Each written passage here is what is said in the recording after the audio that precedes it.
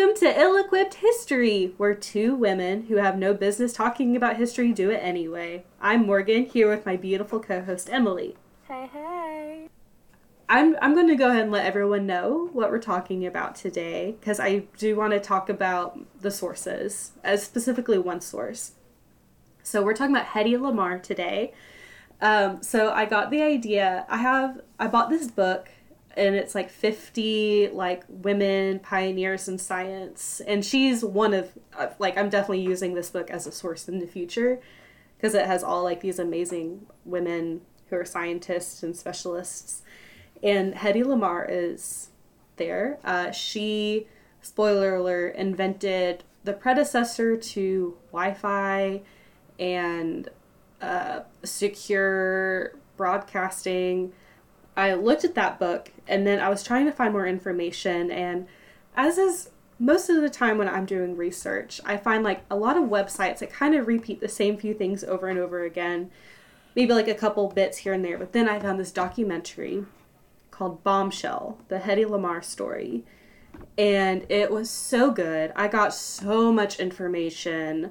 I keep finding like this one source that's like, boom, here's everything you need to know. Like her children provide a lot of the commentary and a lot of the information in the documentary. That's awesome. Oh, it's so good. It's such a good documentary. And it goes so much deeper into her life than all the other sources I could find it. Was this on Netflix? Because I want to watch it. I found it on YouTube. Really? So, but you can also rent it like digitally. I don't think it's on Netflix, unfortunately. Okay. Well, I'll look at it. But highly recommend. If you can find Bombshell, that's what it's called, the Hedy Lamarr story, I highly recommend it. I mean, Hedy Lamarr is just an icon, but I'll get into it. Yeah, she sounds fascinating. She really is. I'm excited to tell you about her, because she definitely deserves to have her story told. Yay. You know, George, I heard from my ex-husband that the Germans know how to intercept and block the signal coming from torpedoes. They're able to evade torpedoes that way. Those damn Nazis. Hedy, there has to be a way to prevent them from blocking the signal. We need to take those bastards down. They're literally sinking ships full of children. I have this idea about switching radio frequencies back and forth so it's almost encrypted, but I'm kind of struggling on how to really conceptualize it. Wait, what about those piano player rulers? The sheets kind of look like what you're describing.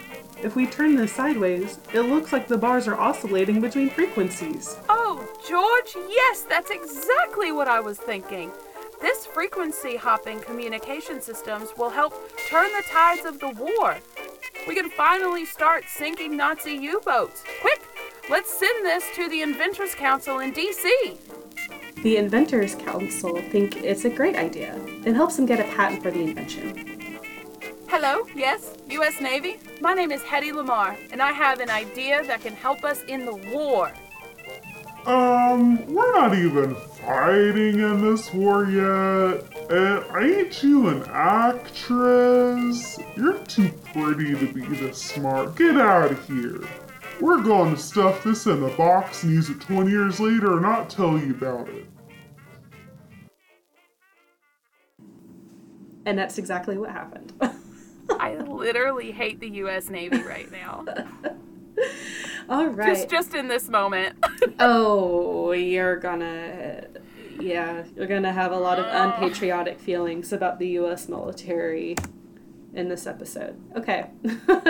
So, Hedy Lamarr. So, Hedy Lamarr was born Hedwig Eva Maria Keisler in 1914 in Vienna, Austria. She is an only child to Emil and Gertrude Keisler. I think it's Keisler. Or Kiesler. I think it's Keisler. So her father was a banker and her mother was a patron of the arts. Her father would take walks with her and explain how different machines worked, and that's how she really got her passion for all things mechanical. At 5 years old, she was taking apart her music box and putting it back together just to see how it worked. At 5 years old. Amazing. Yeah. Oh my God. So she was already getting this like engineering brain going. And so her mother, as a patron of the arts, put her into ballet and piano lessons. So she was also, she could speak multiple languages. I think she could speak 4 languages by the time she was 10 years old. She was extremely proficient at piano and dance. They lived, her and her family were Jewish, and they lived in a very prominent, affluent area in Vienna, which is home to a lot of other Jewish people.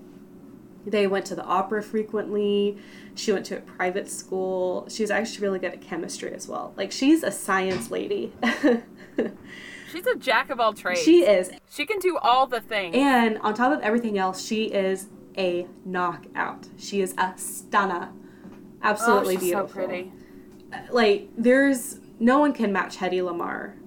But unfortunately, her beauty really overshadowed her intellect. A lot of people saw her as a pretty face before they really acknowledged, like, she has a brilliant brain, which is really sad. So when she was 16, she was discovered by a man named Max Reinhardt, who he was a director, and he had like an acting school in Berlin. And so she started taking lessons at that school, like acting lessons. Mm-hmm. And in 1930, she started her first movie. I thought I wrote down what that movie was, but I guess I did not. But in 1932, she was a starring role in a movie called Ecstasy. And this was a very controversial film. She was naked in it. And it also was the first, if not the first, one of the first films to portray a female orgasm. The Pope denounced this movie. That means it's a good movie. People lost their shit about this movie. And she was also... because a woman's having a good time. Like, it had a full, like, not like a sex scene. Like, I saw, like, clips of it in the documentary. It's very suggestive. Like, you don't actually see 2 people banging. But, like, the way she has to, like, kind of move her body in a certain way. And it's very implicative of her having sex on screen. And it was just super scandalous. So, and her father was really upset seeing his daughter portrayed this way. And she was young, too. I mean, she was probably, like, 18 or so. So she was pretty young. Young and rebellious, it sounds yeah. Like. So, and this movie would stay with her for a while. Because it got international attention. She ended up getting married to this man named Fritz Mandl. He was actually a fan of hers when she started kind of breaking into plays. He was a weapons manufacturer, and he was super, super rich. He was a millionaire. He was also really controlling. He was 33 years older. No, sorry, 14 years older than Hedy Lamarr. He was 33 years old. That's a lot better. Sorry. Okay. I misread my notes. He was also a Nazi. At least a Nazi sympathizer. Even more of an ew. Yeah. So Hedy's job when they were married was she just had to be beautiful and nothing else. Like, she was literally decoration. Because he was rich and he acquired beautiful things, and she was a beautiful thing. So, but... she would, just a pretty face, but while he was having all these guests over, one of which was Mussolini, she was listening to their conversations and, getting, inside secrets of, weapons and, strategies and stuff. That sneaky devil! I love her! Also, this is not a funny fact, but I just thought it was interesting. So, Mandel, I don't know.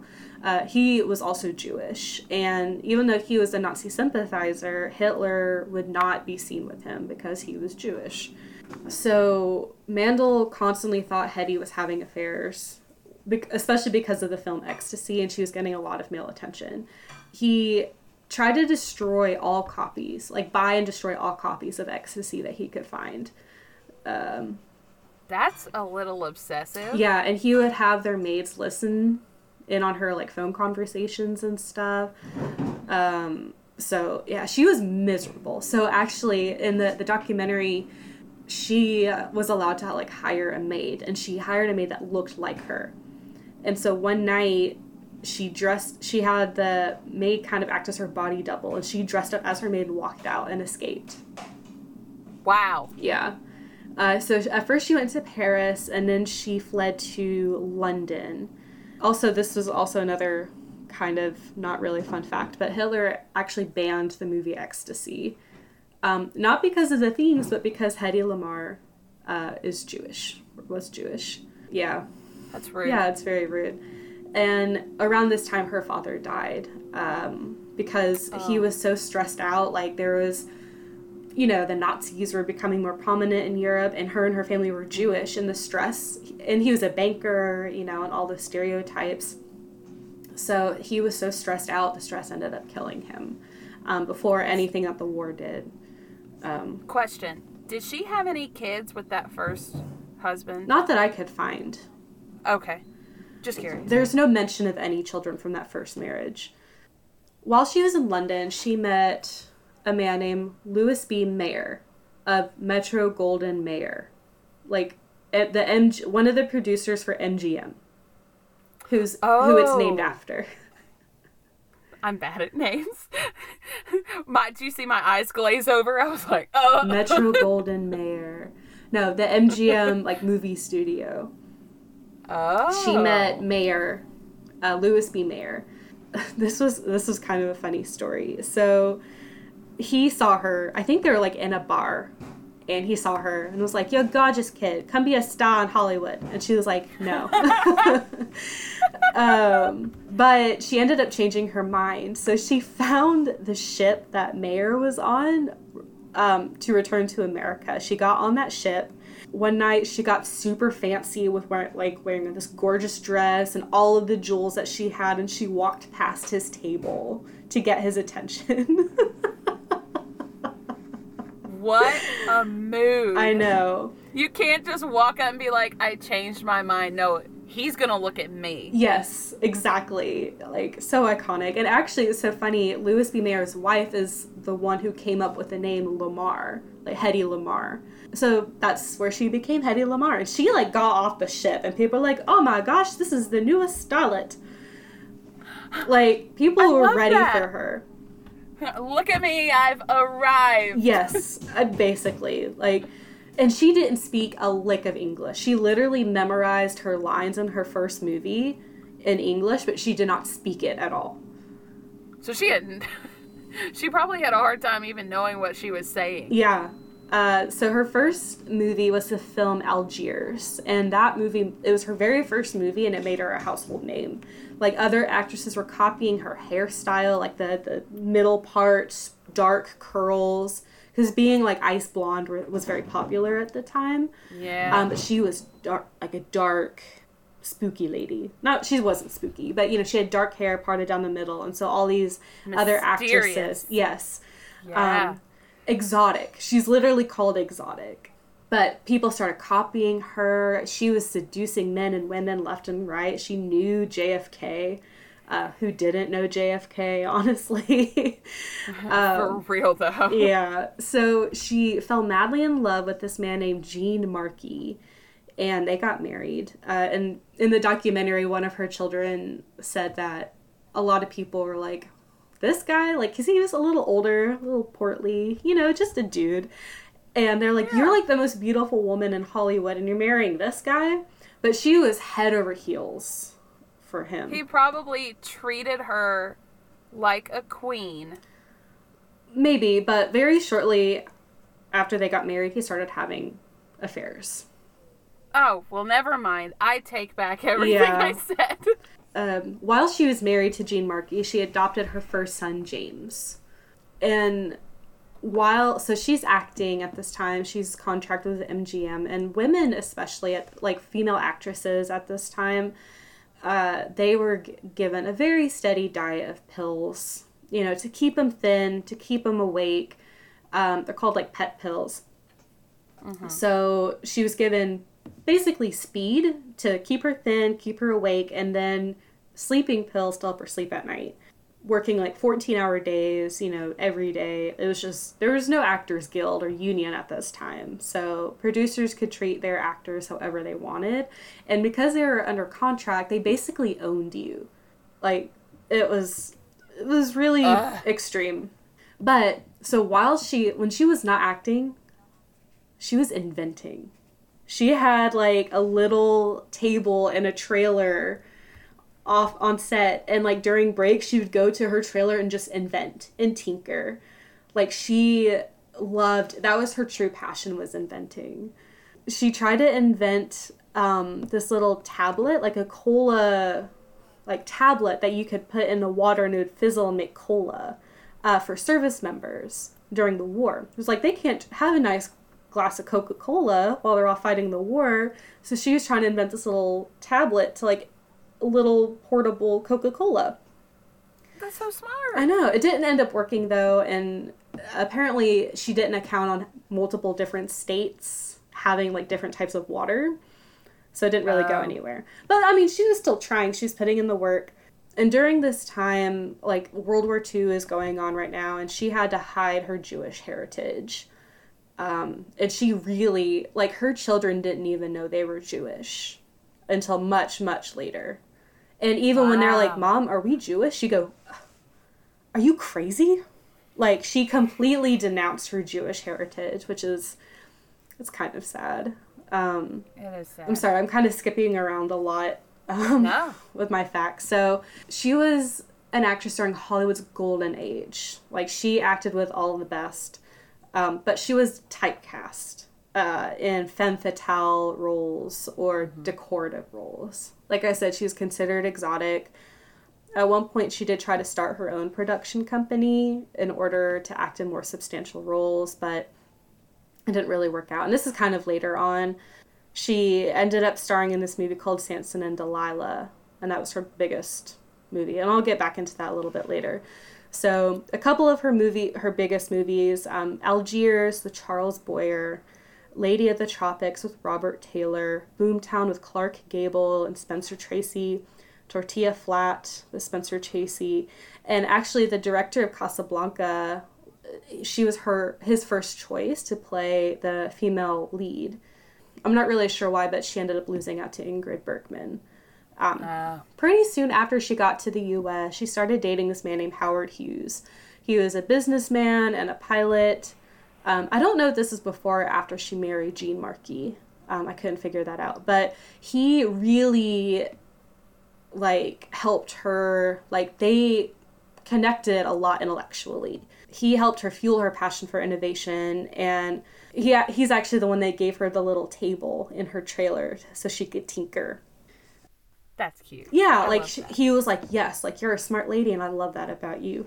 And she also had a workshop in her own home, too. Like, she was just inventing all the time. So at one point, Howard, so he had an airplane factory.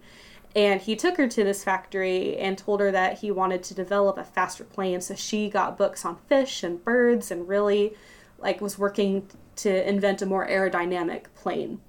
And I don't know if it really went anywhere, but he was like, he called her a genius and was like, like, whatever you need, my scientists will give you. Like, he was super supportive of her. I just love that. One of her children in the documentary said that he was one of the worst lovers she ever had.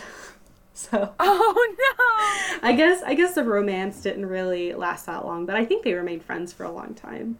In 1940, she met a man named George Antile. He was an avant-garde composer.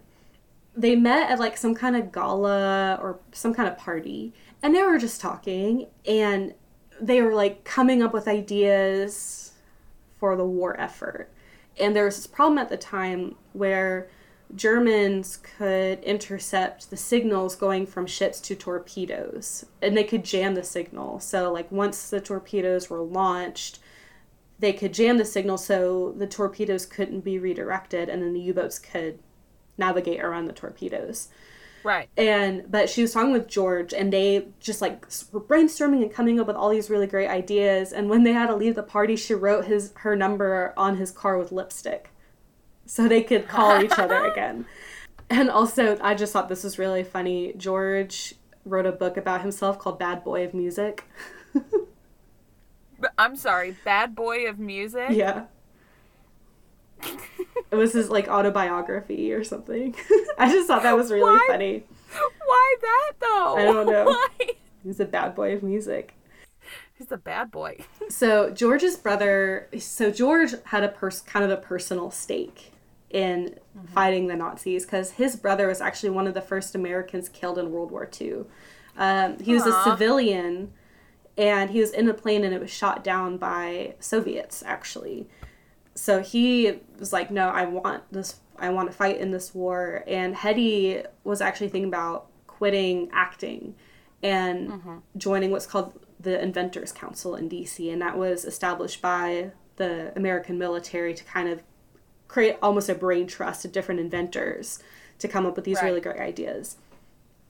So both Hedy and George wanted Hitler dead. They're like, he needs to be gone. So they came up with this idea. They combine George's knowledge of music, especially player pianos, and Hedy's knowledge of, like, you know, those war secrets that she learned from her ex-husband and, you know, like radio frequencies and stuff. And they were talking, and they came up with this idea from automated piano player sheet music. So it's a roll of paper and it has all these slots cut out of it. And, like, it kind of looks like seemingly random, like, areas. But they're like, hey, like, what if we could get radio frequencies to hop between different frequencies, like on piano player music? And that way the Germans won't know what frequency the signal is between the ship and the torpedo, and therefore you can't jam it because you don't know what frequency it's on. Very smart. They came up, it's called, I wrote it down, frequency hopping spread spectrum. So they invented this. Like, just the two of them. They're not engineers. They're not, you know, they didn't go to school for, you know, sound science. I don't know. Like, George Anti was a composer and Hedy Lamarr was an actress and amateur inventor. And they came up with this idea. That's incredible. And so they submitted their idea to the Inventors Council. And they thought, like, it was an amazing idea. They're like, this is great. This is going to change the outcome of the war. Like, we have to get this to the military. And so they hooked him up with an electronics engineer. I didn't write his name down. But they were able to get a patent for it. And so they donated the invention to the council with the understanding that if their invention was used by the military, they would get paid for it. So they submitted it to, like, and they gave it to the U.S. Navy. They're like, hey, like, use this for your ships and torpedoes. And the U.S. Navy was like, nah, we're good. How many ships could have been saved if they had just used the invention the pretty lady made? I mean, why? I hate people sometimes. Yeah. So the Navy was like, nah, we don't really need this. And they put it in a box labeled top secret. And then they forgot about it.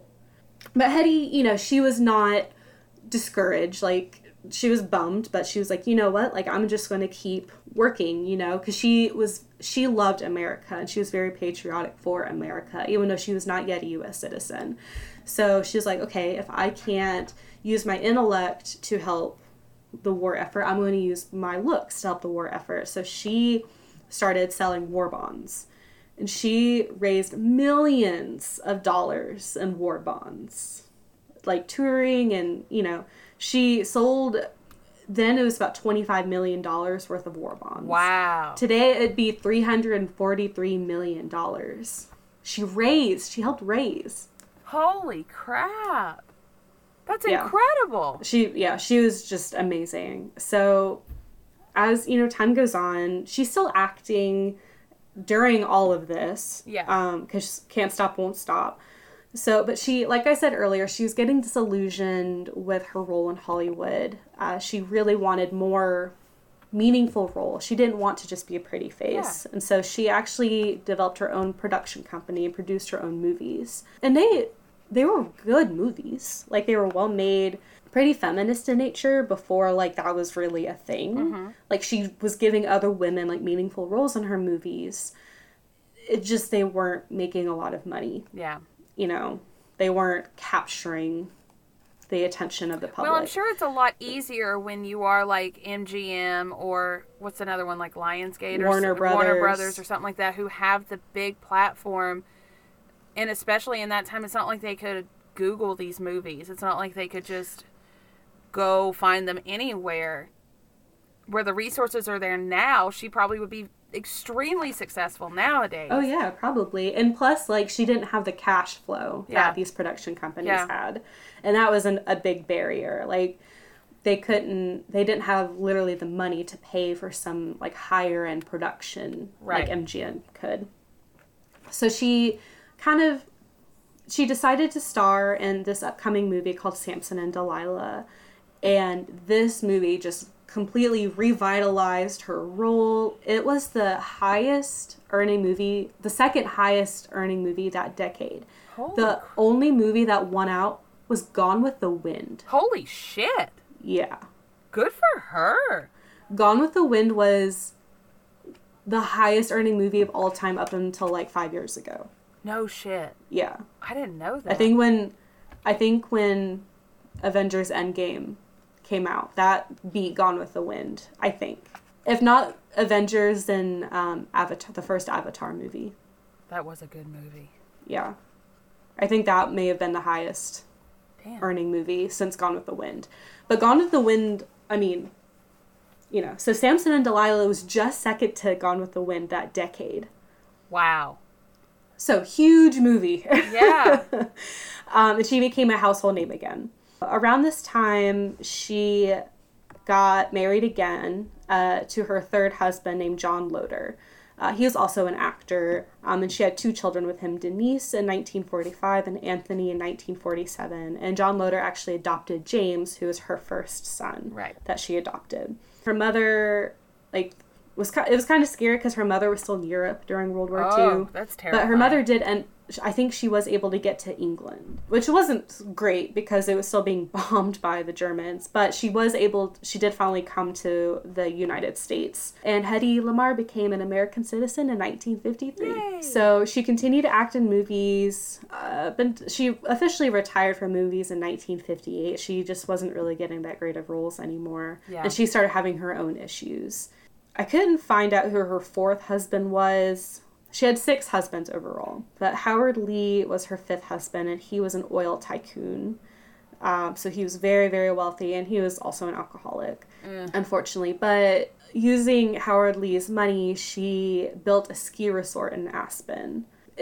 She really modeled it after Austria, because she was very homesick. Yeah. Like, she loved America, she loved Hollywood, but she was really homesick for Vienna. Is it so still, she made this, like, in operation? I don't know.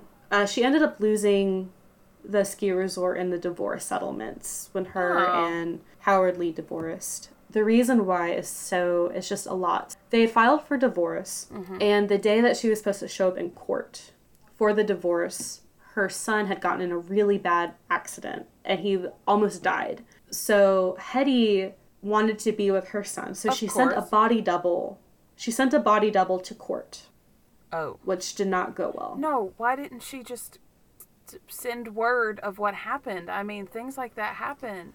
I don't know, but this time a body double did not work out for her, and so she ended up losing a lot in the divorce settlement. She almost got nothing. And then she started having a lot of mental health issues. You know, she was still addicted to pills after her time acting.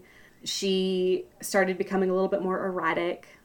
Her oldest son, James, actually, he was starting to become, I don't know to what extent he was becoming a behavior problem, but I think it got to the point where Hedy just, like, didn't really know how to handle it anymore, and so she shipped him off to boarding school.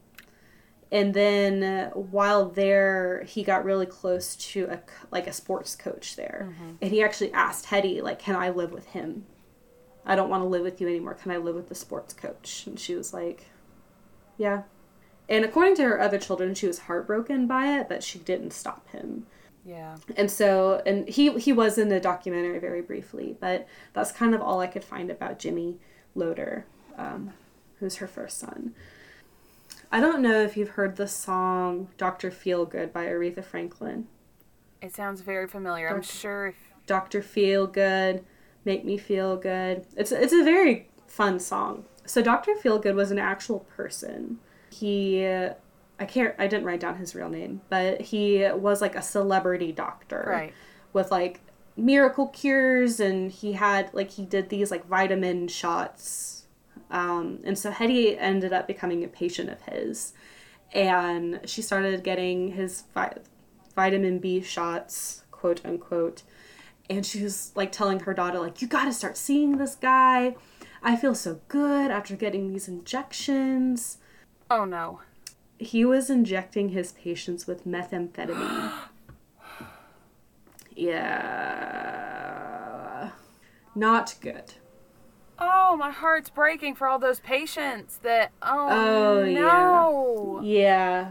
It took him a very long time to lose his medical license, but this episode is not about Dr. Feelgood. But she ended up becoming a meth addict, and her behavior became super erratic, of course, and out of control. One of her sons, Anthony, or Tony, said that at one point, like, she was in the kitchen and he was with her, and she dropped like a spoon or a fork or something, and then like punched him in the face, and was like, if I drop something, you pick it up. Oh my like, God. Super. Yeah, like she was starting to become out of control. How and then old around were the kids at this point? Did they say? I want to say this was in the 60s. 50s or 60s. So they were like, I think, teenagers. Yeah. I'm not entirely sure though. And the older Hedy got, the more she was compared to her younger self. A magazine literally called her old and ugly, which she was not at all.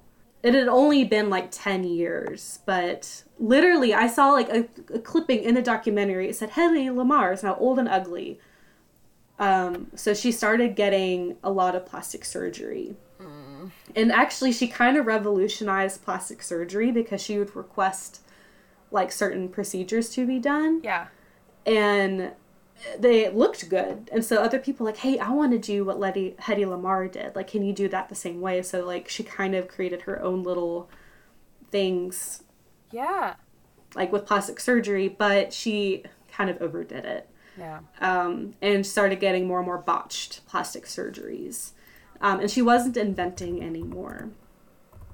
She was just kind of, stuck at home, not really doing anything. And so that was kind of her next thing. So. Oh, okay. Hold on. I Googled a picture of her later years because I want to see. Yeah, she doesn't even look like herself. Yeah, she had a lot of plastic surgery. And like she would have like a botched surgery, and then she'd get another surgery to correct that one, and then like as time went on she had to correct that one. So yeah, she really doesn't look like the same person, which is really sad, and just it kept like impacting her overall mental health. Yeah. Yeah, this was not the very fun episode I thought it would be when I picked it. Yeah, it sounds like a brilliant, beautiful woman that was just done dirty by the industry. And just the time. Yeah. Like if she had been born in modern days, 20, 30 years ago, her intellect hopefully would have been utilized more and appreciated more than it was then. And then, the industry, like the Hollywood industry now has its own problems, absolutely. Right. But, there's protections for actors. They're not literally owned by their contracts like they were back when she was in the golden age of Hollywood. It's really sad. So I'm about to piss you off a lot. The year is 1962, and the Cuban Missile Crisis is looming. And the U.S. military is like, hey, we found this really cool invention in a box somewhere. This could be really useful. So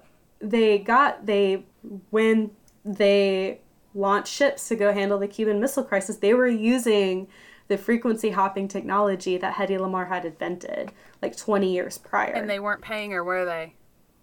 So the patent expired in 1959. And what year was this? 62? 1962. But there's evidence that the military had started using the invention in 1955. So a contractor was like given the plans and they're like, hey, use this plan to invent this thing. And he was like, okay. But he found out later, like, oh shit, this was Hedy Lamarr's invention. Because Hedy Lamarr is not on the patent. It's her legal name. I think it said Hedy Keisler. Yeah. On the patent. So no one knew it was actually Hedy Lamarr's invention if you just look at the patent. But he felt really, really bad about it. And so in later years, he actually had a website dedicated to like, hey, I'm the one that kind of like made the invention a reality and put it into U.S. ships. But this is a whole website like apologizing for his role in it and because recognizing. He didn't know. Right, exactly. Right. He was just handed this patent and was like, hey, invent this or like make it. And he was like, okay. Like he didn't know. And so U.S. patent law states that an inventor has 6 years after the expiration of a patent to sue for profits from the invention. But she never knew until much, much later that it was ever used. And it wasn't until like she had called like a friend in the military that she had like in the Navy or something. She was like, hey, like I submitted an invention like 30 years ago during World War II. Do you know what ever happened to it? And he was like, the Navy started using it in like the 60s. What assholes. So she never saw a dime from her invention. And today, it's worth about $30 billion. Holy because this technology is used in smartphones, Wi-Fi, GPS, Bluetooth. It's used for top secret communications for like the president and top military officials. It's still being used. You're right. You did piss me off. I know. Oh, God. Oh, I was so mad. Like, and it just like, it literally shatters your heart when you, like, this brilliant woman invented this. I'm getting like emotional, like honestly, like she invented this revolutionary like idea for something that most people don't even understand. I sure as hell don't understand over it. my Like head. And she just came up with it. Like her and George Antheil just came up with it, and they weren't even like trained in this area. They're a composer and an actress invented this, and now it's used. We use it every single day. We are using it right now talking over Zoom. Ugh. Because we have a satellite that is bouncing. My signal is being bounced to this satellite, which is being bounced to you. That breaks my heart for her. That it's all of that work that she did just for them to be like, you're too pretty to be smart. We're not going to use this. But in about 20 years, when you can't do anything about it, we're going to use it. Yeah. Yeah. It's a lesson in protect your shit, people. If you and she had a patent. Yeah. She had a patent. She did what she was supposed to do, but she didn't file a copyright or anything.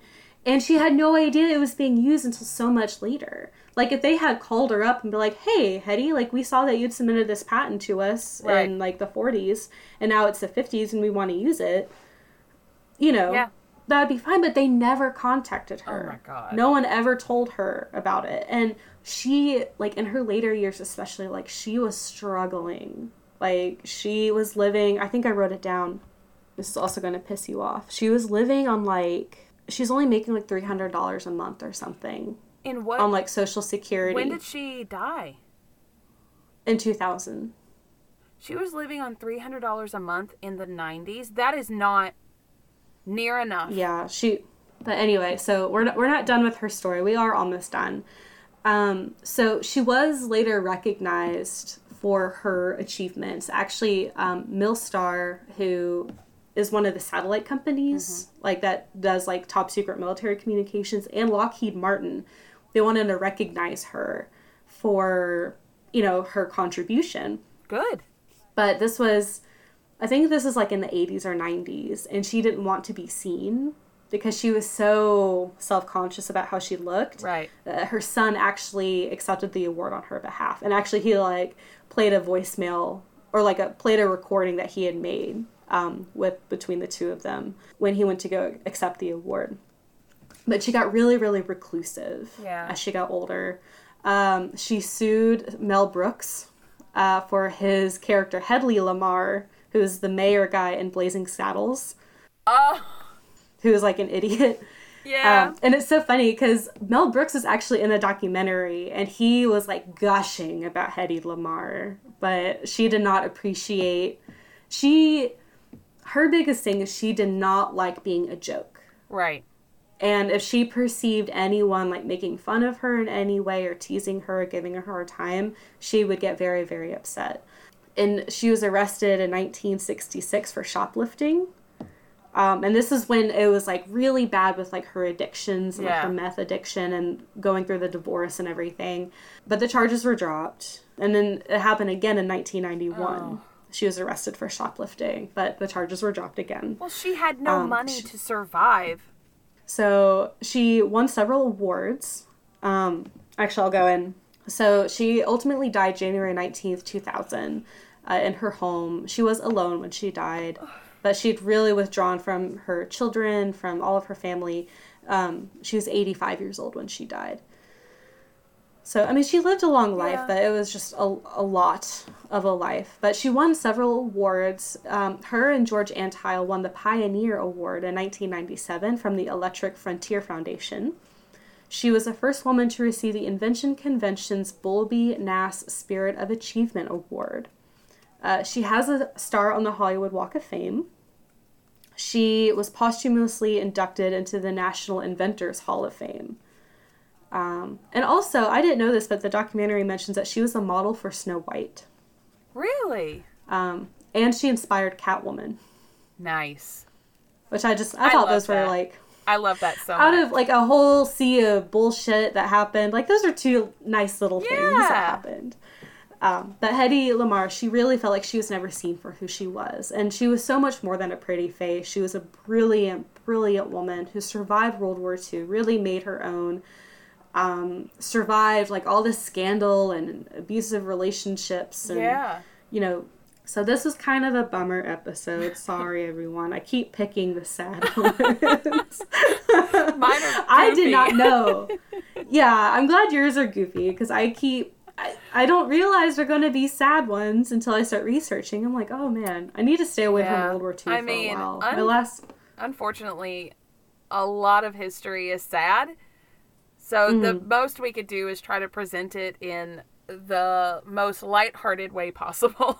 Yes, especially like it's definitely a balance to have like keeping lighthearted, but also like respecting the people who lived these lives. And I definitely wanted to pay respect to Hedy Lamarr because she was just, gorgeous, gorgeous woman with the most insane brain that I cannot even fathom. Yeah.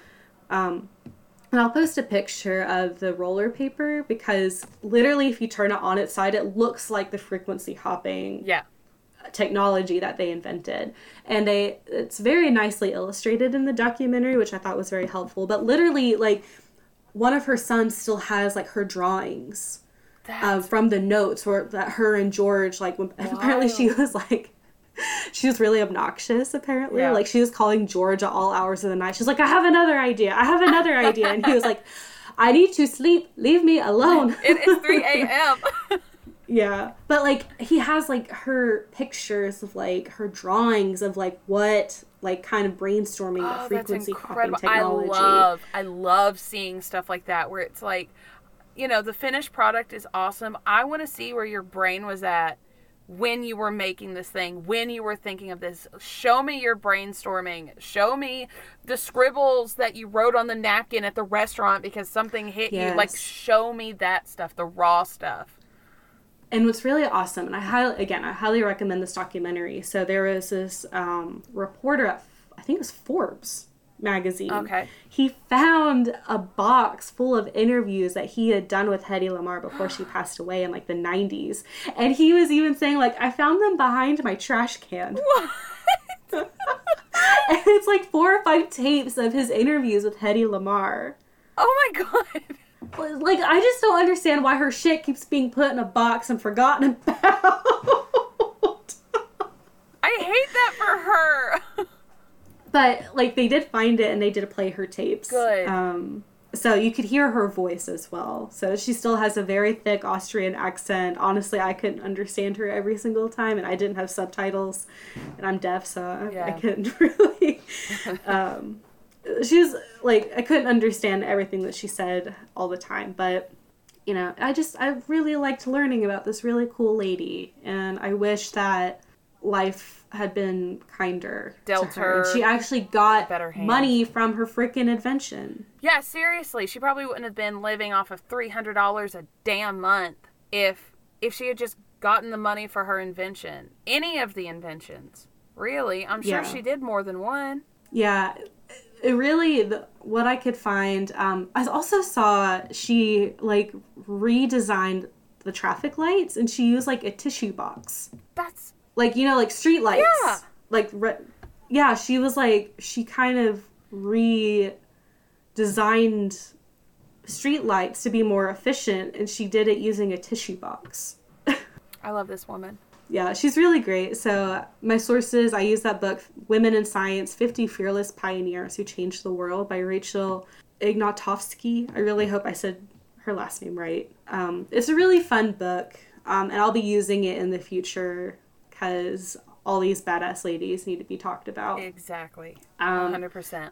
Biography.com, Britannica.com, womenshistory.org, and then that documentary. Again, highly, highly recommend.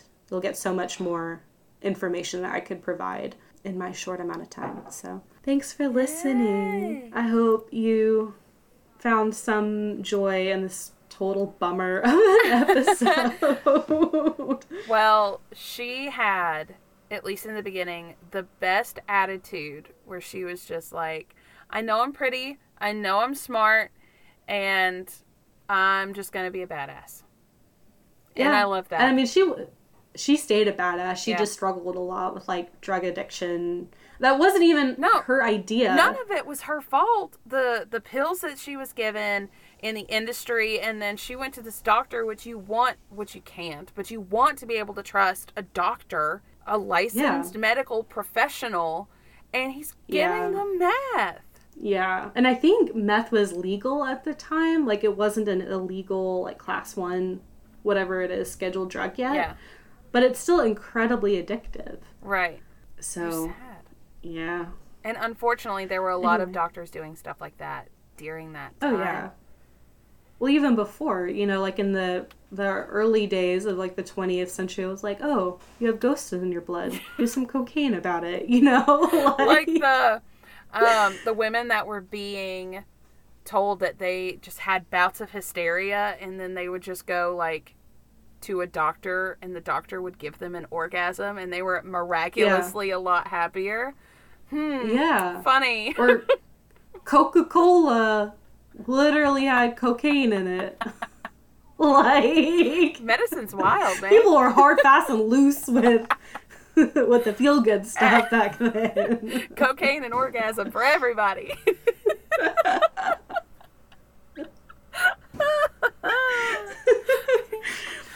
If cocaine wasn't so damn bad for you, that would not be a bad time.